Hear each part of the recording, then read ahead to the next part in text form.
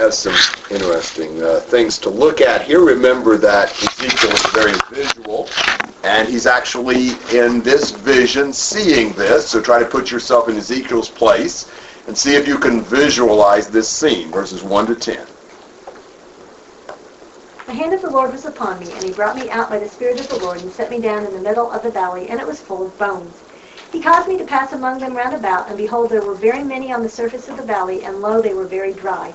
He said to me, Son of man, can these bones live? And I answered, O Lord God, you know. Again he said to me, Prophesy over these bones, and say to them, O dry bones, hear the word of the Lord. Thus says the Lord God to these bones, Behold, I will cause breath to enter you, that you may come to life. I will put sinews on you, make flesh grow back on you, cover you with skin, and put breath in you, that you may come alive, and you will know that I am the Lord. So I prophesied as I was commanded, and as I prophesied there was a noise, and behold, a rattling, and the bones came together, bone to its bone. And I looked, and behold, sinews were on them, and flesh grew, and skin covered them, but there was no breath in them. Then he said to me, Prophesy to the breath, prophesy, Son of man, and say to the breath, Thus says the Lord God, Come from the four winds, O breath, and breathe on these slain, that they come to life. So I prophesied as he commanded me, and the breath came into them, and they came to life, and stood on their feet, an exceedingly great army. So, this is another time when the hand of the Lord is upon Ezekiel. That links this with other visions. Vision in chapter 1, chapter 8, chapter 40, where the hand of the Lord was upon Ezekiel, and he was transported and put in a place where he could see, certain things. Particularly that was true in chapter 8 and chapter 40. And in this particular occasion, where was Ezekiel placed by the hand of the Lord? In the middle of the valley. Yes. Now look at chapter 40, verse 1 and 2. And where was Ezekiel placed by the hand of the Lord? I know. On a high mountain. So this is somewhat of a contrast to the vision that we will see. Here he's in a valley. What do you know about valleys? Yeah. They're lower than mountains. They're lower than mountains. And I think there is some symbolism behind that. The situation of the nation was very low. There's an appropriate thing to see set in a valley. Reminds me of Zechariah chapter 1, where the horses were in a valley because the situation of God's people was very low at that time. God puts things topographically where they fit and communicates to us in many different ways.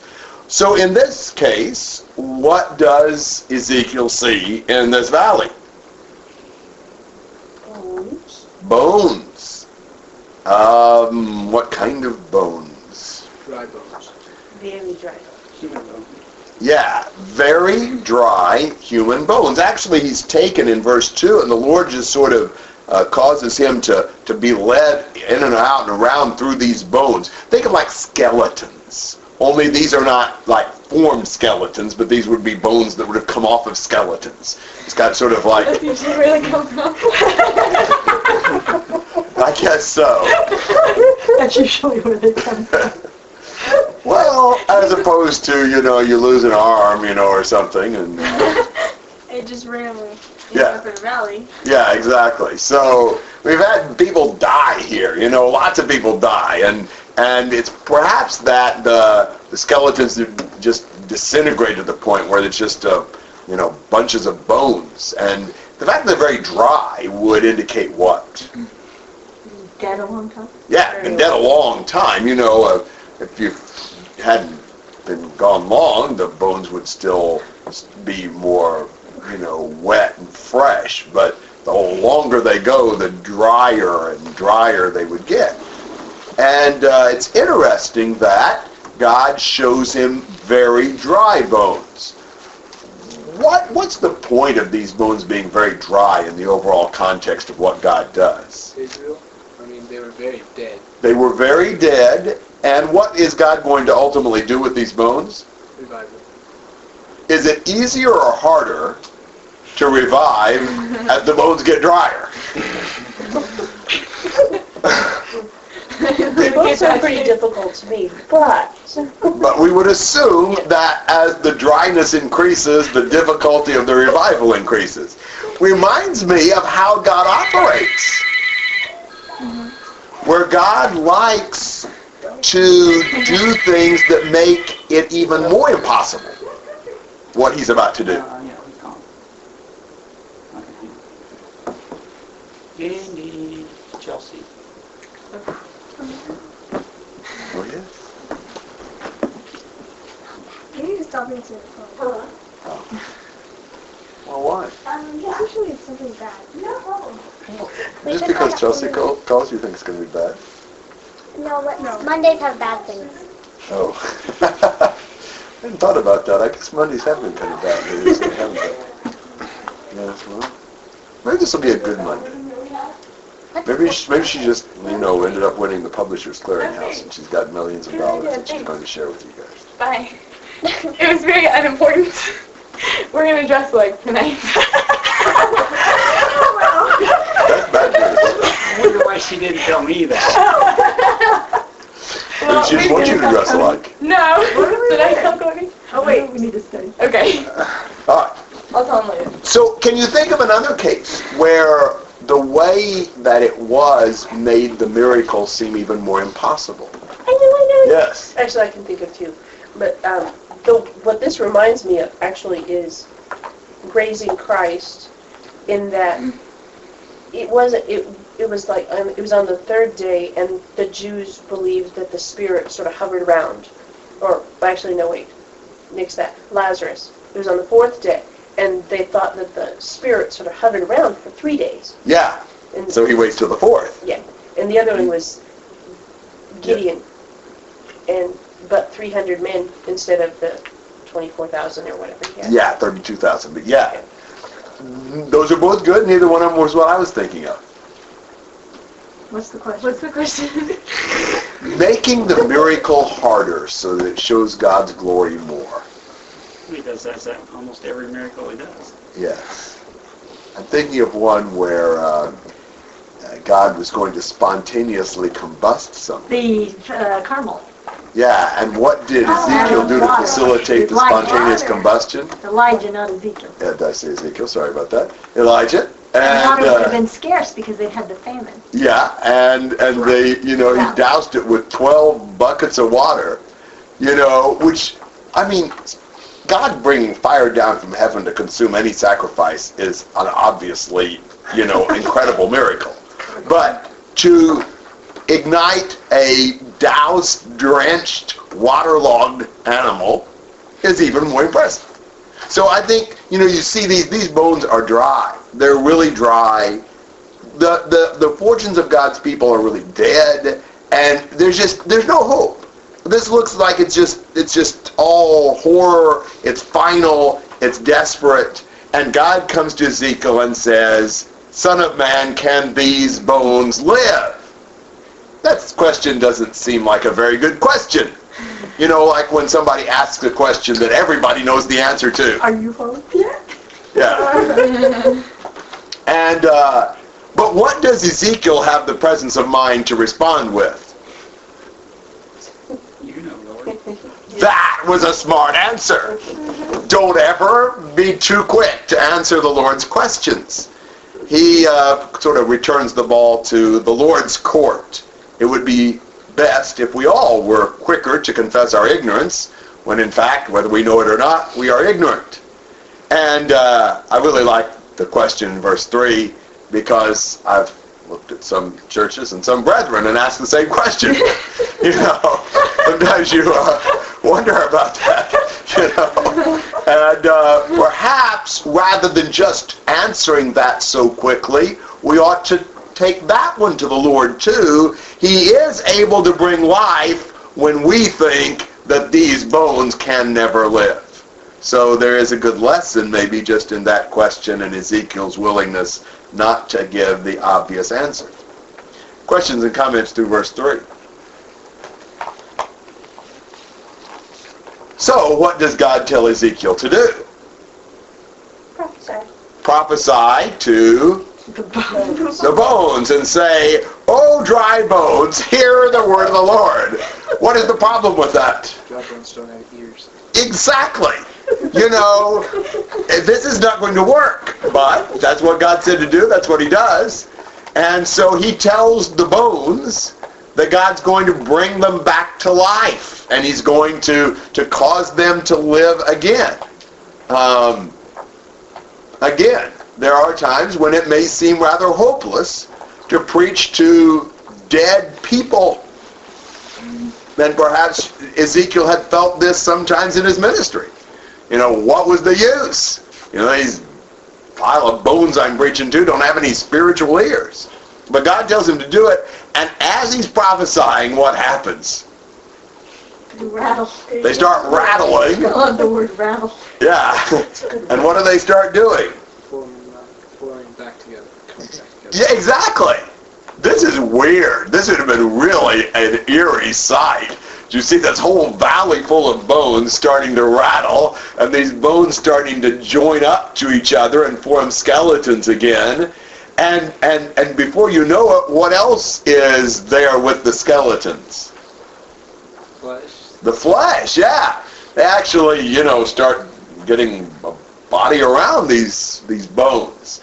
And that's really amazing. But they're still dead. It's kind of like when somebody dies, at first there's still a body around those bones, but if they're dead, they're dead. And so the body around the bones is still a dead body around these bones. And the Lord has Ezekiel do what? Prophesy to the breath. Yes. Prophesy to the breath and asking the winds to breathe on these bodies, these bones, so that they'll come to life. Now it's interesting that Ezekiel himself is not permitted to simply preach them back to life. But it takes the Spirit of God, the breath of God, to bring these bones back to life. Reminds you of what? Creation. Absolutely. Didn't the same process occur there? Even after God formed man, he had to breathe into his nostrils the breath of life. Life is something different than the physical material body that we've got. We still need life, and so God brings these bones back to life, and because God breathes in them, they come to life, and they're this big army now of people. Comments and questions? This passage was read twice yesterday, I think. Awesome. So, this was already in my head. And I kept seeing the little bones from this side of the valley going, oh, wait, where's my other bone? And flying through the air and joining up with another one. So I've been visualizing this. It's very strange. I wasn't seeing flying bones, but that would be quite a thing. Guess you need a duck. I was like, Sort of more envisioning that the bones from similar skeletons were probably nearby, and they just kind of, sort of crawled over and attached themselves. But I don't know. yeah. What happened? Then did they just collapse again? Well, I guess Ezekiel was taken on to other greener It doesn't really pastures. say what happens to them. This is in the vision now. Vision. It's a vision. This isn't literally happening, but he literally sees it. Yeah, The vision. I want to know, And it's kind of like, it's kind of like when you're dreaming and then you wake up. What happens to what you were dreaming about? Oh, that makes more sense because I was wondering, what are they going to do with all these people now? This isn't a vision. Yeah, so it's really like he's in a trance or a dream, and he sees all this, but when he wakes up, of course, it's not going to be there. That's good. I still want the rest of the story. I want my dream to end. Well, sorry. I like this passage because it helps define prophecy and prophesy. Because so many people want to refer to that as only predicting the future. And here he said, prophesy to those bones, tell them to get up. It wasn't like predicting. Yeah, that's a very good point. I hadn't thought about using this passage with that, but that's exactly right. Just speaking the Lord's order to the bones. Well, in the book of Revelation, we had those that say, well, it's a prophecy. So it's all talking about the future. But it's not. Prophecy just means, I don't even know if it's got a religious, the meaning of the word prophecy, just a message, isn't it? Delivering a message, or obviously in the Bible here, it's a message from God. But it's, when he uses it there in Exodus with Aaron being Moses' prophet. It's just he's his spokesman. Moses often had religious messages, but it's still the idea that Aaron's going to be his press secretary. The press secretary of God.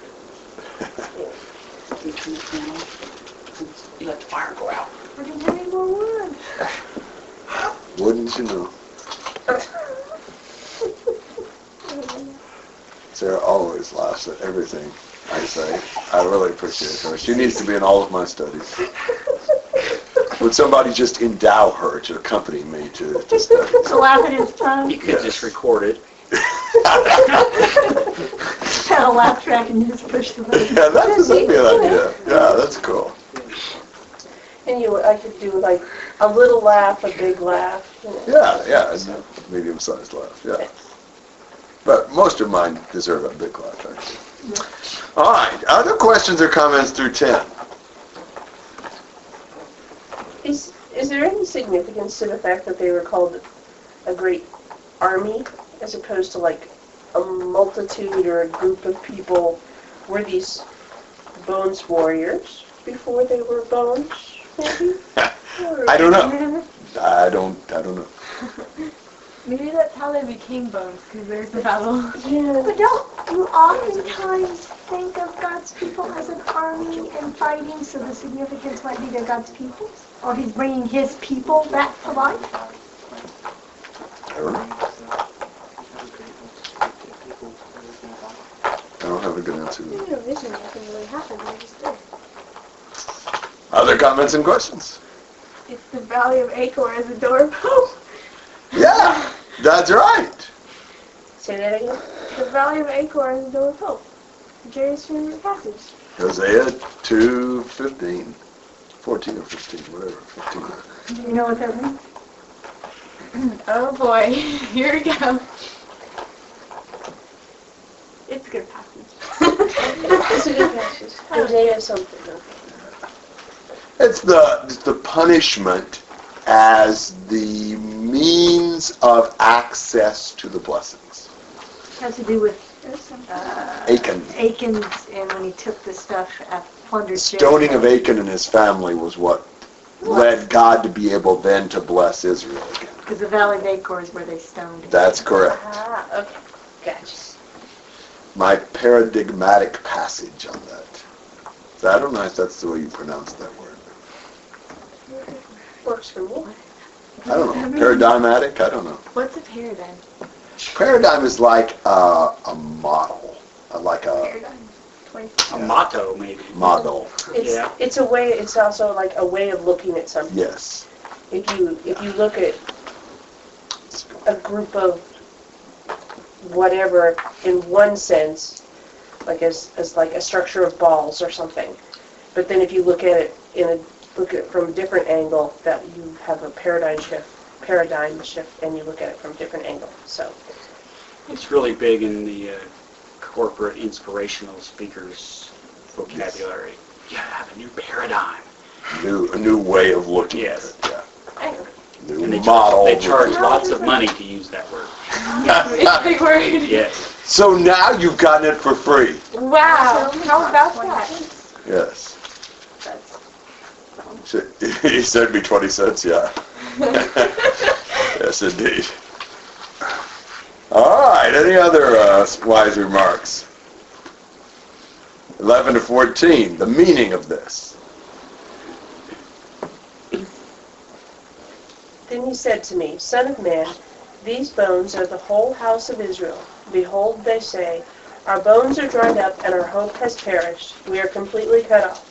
Therefore prophesy and say to them, Thus says the Lord God, Behold, I will open your graves, and cause you to come up out of your graves, my people, and I will bring you into the land of Israel. Then you will know that I am the Lord, when I have opened your graves and caused you to come up out of your graves, my people. I will put my spirit within you, and you will come to life, and I will place you on your own land. Then you will know that I, the Lord, have spoken and done it, declares the Lord. All right, so the bones represent what? Israel. And they were dead, dry bones because... Dead Yeah. and dry. Exactly. Because the hope and the future and the life of this people were really dead. You know, there was nothing really left for them. And they really didn't have any future perspective. You know, they had been taken into exile. They were out of their land. There was no further, prospects for this nation. It looked like it was over. And God brought them back, so to speak, out of their graves and gave them life again. Now, this is not talking about the bodily resurrection at the end of time. This is talking about the national resurrection where God breathed new life into his people, into the nation of Israel. And God bringing his people back to him again was sort of like a rerun of creation. He started all over again with Israel. And so this is a passage that in very graphic way says, I don't care how dead you think the nation is, God is going to bring it back to life. And it's good for us to see that. That can happen in a church. It can happen with an individual. God loves to bring life from death. God is a God of resurrection.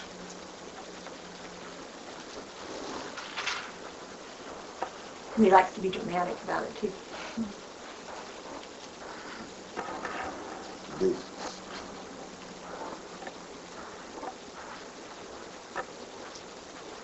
And he can do it even if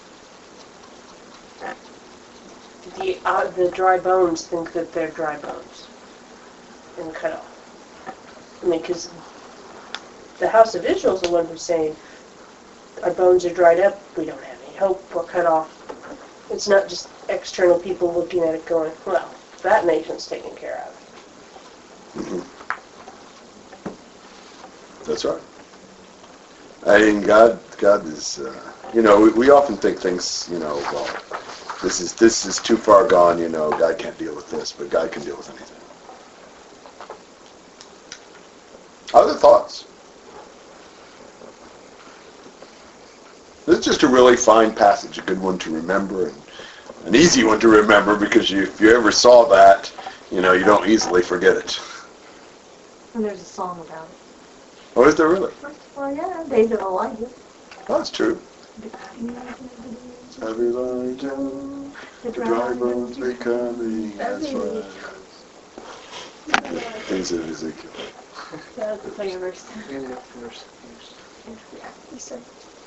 Cool. All right, 15 to 17. The word of the Lord came again to me, saying, And you, son of man, take for yourself one stick, and write on it, for Judah and for the sons of Israel, his companions. Then take another stick, and write on it, for Joseph, the stick of Ephraim, and all the house of Israel, his companions. Then join them for yourself, one to another, into one stick, that they may become one in your hand. Okay. Think about this. This idea. You've got two sticks. One is for who? And the other for Joseph. And you kind of get that written on each stick. And then think about if you had two sticks that were about the same diameter. If you grabbed them in the right way, clamped down on them, that make it look like it's just one stick. You kind of, grab them at the ends. I think that's the kind of idea we've got here. You grab them and you make sort of one stick out of them.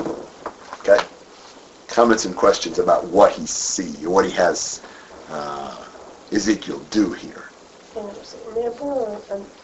Yeah, that'd be a great. Wait, are you saying like this? Yes, like yes, this? Not yes. like this. No, like the first, yes. To where they become one long continuous stick. Thank you. Yes, that was a great illustration. Because I had seen it the other way. The other way doesn't help me a whole lot. There's several ways people analyze it, but to me, it's the idea you've got two of these that are joined into one, like they're welded back together. I mean, side by side doesn't do as much for me as to come back together end to end, personally. Is this Judah and Israel? Yes, it is. Okay, and the first one is Judah and the second one is Israel. That's correct. Because they both say Israel, and then the second one says Joseph and Ephraim, but like the first one also says Judah. Yes. Yes. Judah represents the southern kingdom, and Joseph and Ephraim the northern. But the first In stick, this passage. Yes. the first stick says Judah and Israel. Yes, because Judah is part of Israel. Yeah. So is Joseph.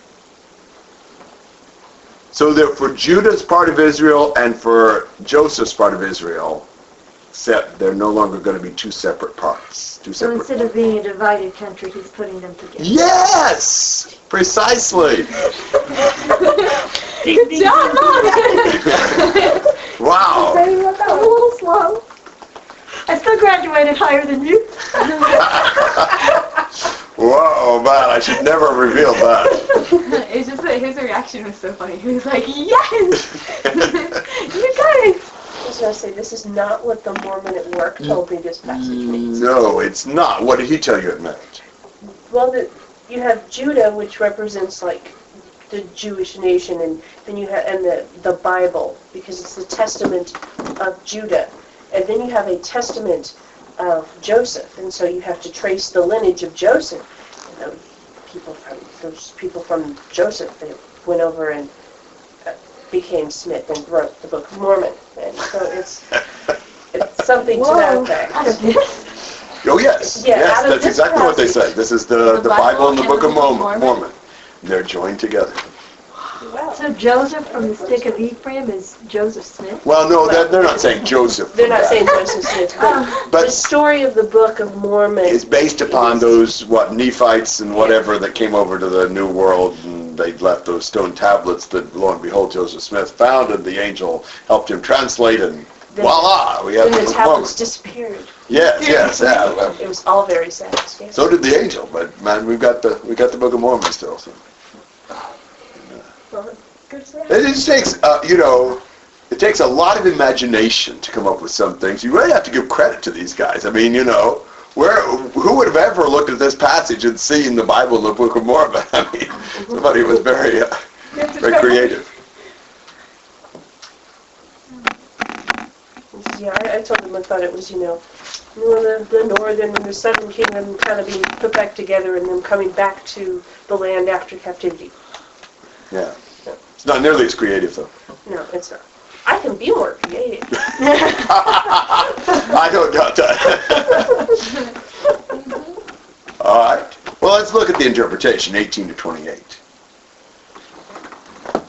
When the sons of your people speak to you, saying, will you not declare to us what you mean by these? Say to them, thus says the Lord God, behold, I will take the stick of Joseph, which is in the hand of Ephraim, and the tribes of Israel, his companions, and I will put them with it, and I will put them with it, and with the stick of Judah, and make them one stick, and they will be one in my hand. And the sticks on which you write will be in your hand before their eyes. And say to them, thus says the Lord God, behold, I will take the sons of Israel from among the nations where they have gone, and I will gather them from every side and bring them into their own land.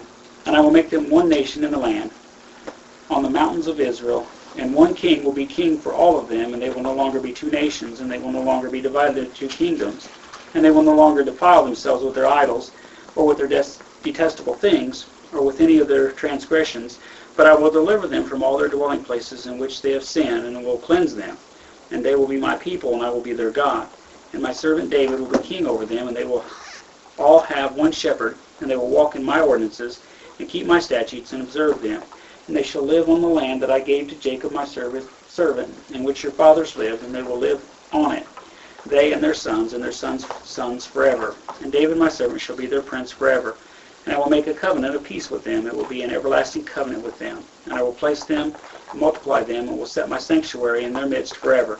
My dwelling place also will be with them, and I will be their God, and they will be my people. And the nations will know that I am the Lord who sanctifies Israel, when my sanctuary is in their midst forever. In the first part of this chapter, death was reversed. In this part, division is reversed. You had the divided kingdom. We call it the divided kingdom, and God is making them one again. Now, the idea of taking sticks and putting tribes' names on them. This is not the first time that's happened. Remember when else that happened? Yep. When? But there Oh, you was want further? like the ephod, the names are on each of the That's stones. true, but that's not what I'm thinking about. Aaron's staff. They had Yes. the names of all the tribes. And then they had to pick out who because they were complaining about who was in charge. They waited And to see which Aaron- one budded. Yes, and Aaron's rod was the one that budded. It didn't want bud. Yeah, that's right. Almonds. Yeah. So, this is kind of a, using some of that same imagery. You've got some sort of a rod with tribes' names written on it. But in this case, the idea that God's going to join them back together and make them one again. How long had they been divided for? Since Jeroboam's days. They were Yeah. So a long time. Yeah. How long? 10. How long? Do you know? From Yeah. this, Are you going to tell us? from this Yeah. point? I want to say it's like 500 years for some reason, but Not that's quite. not quite that much. When was the division? What year? I don't know. Well, why not? I was thinking that it's 10. 1050 was the beginning of the United Kingdom. 931. So 120 Okay. years. I was going to say 120 years later. 931 The 722 was Israel's captivity. fall, and then 586 was Judah's fall, and then they came back starting about 538.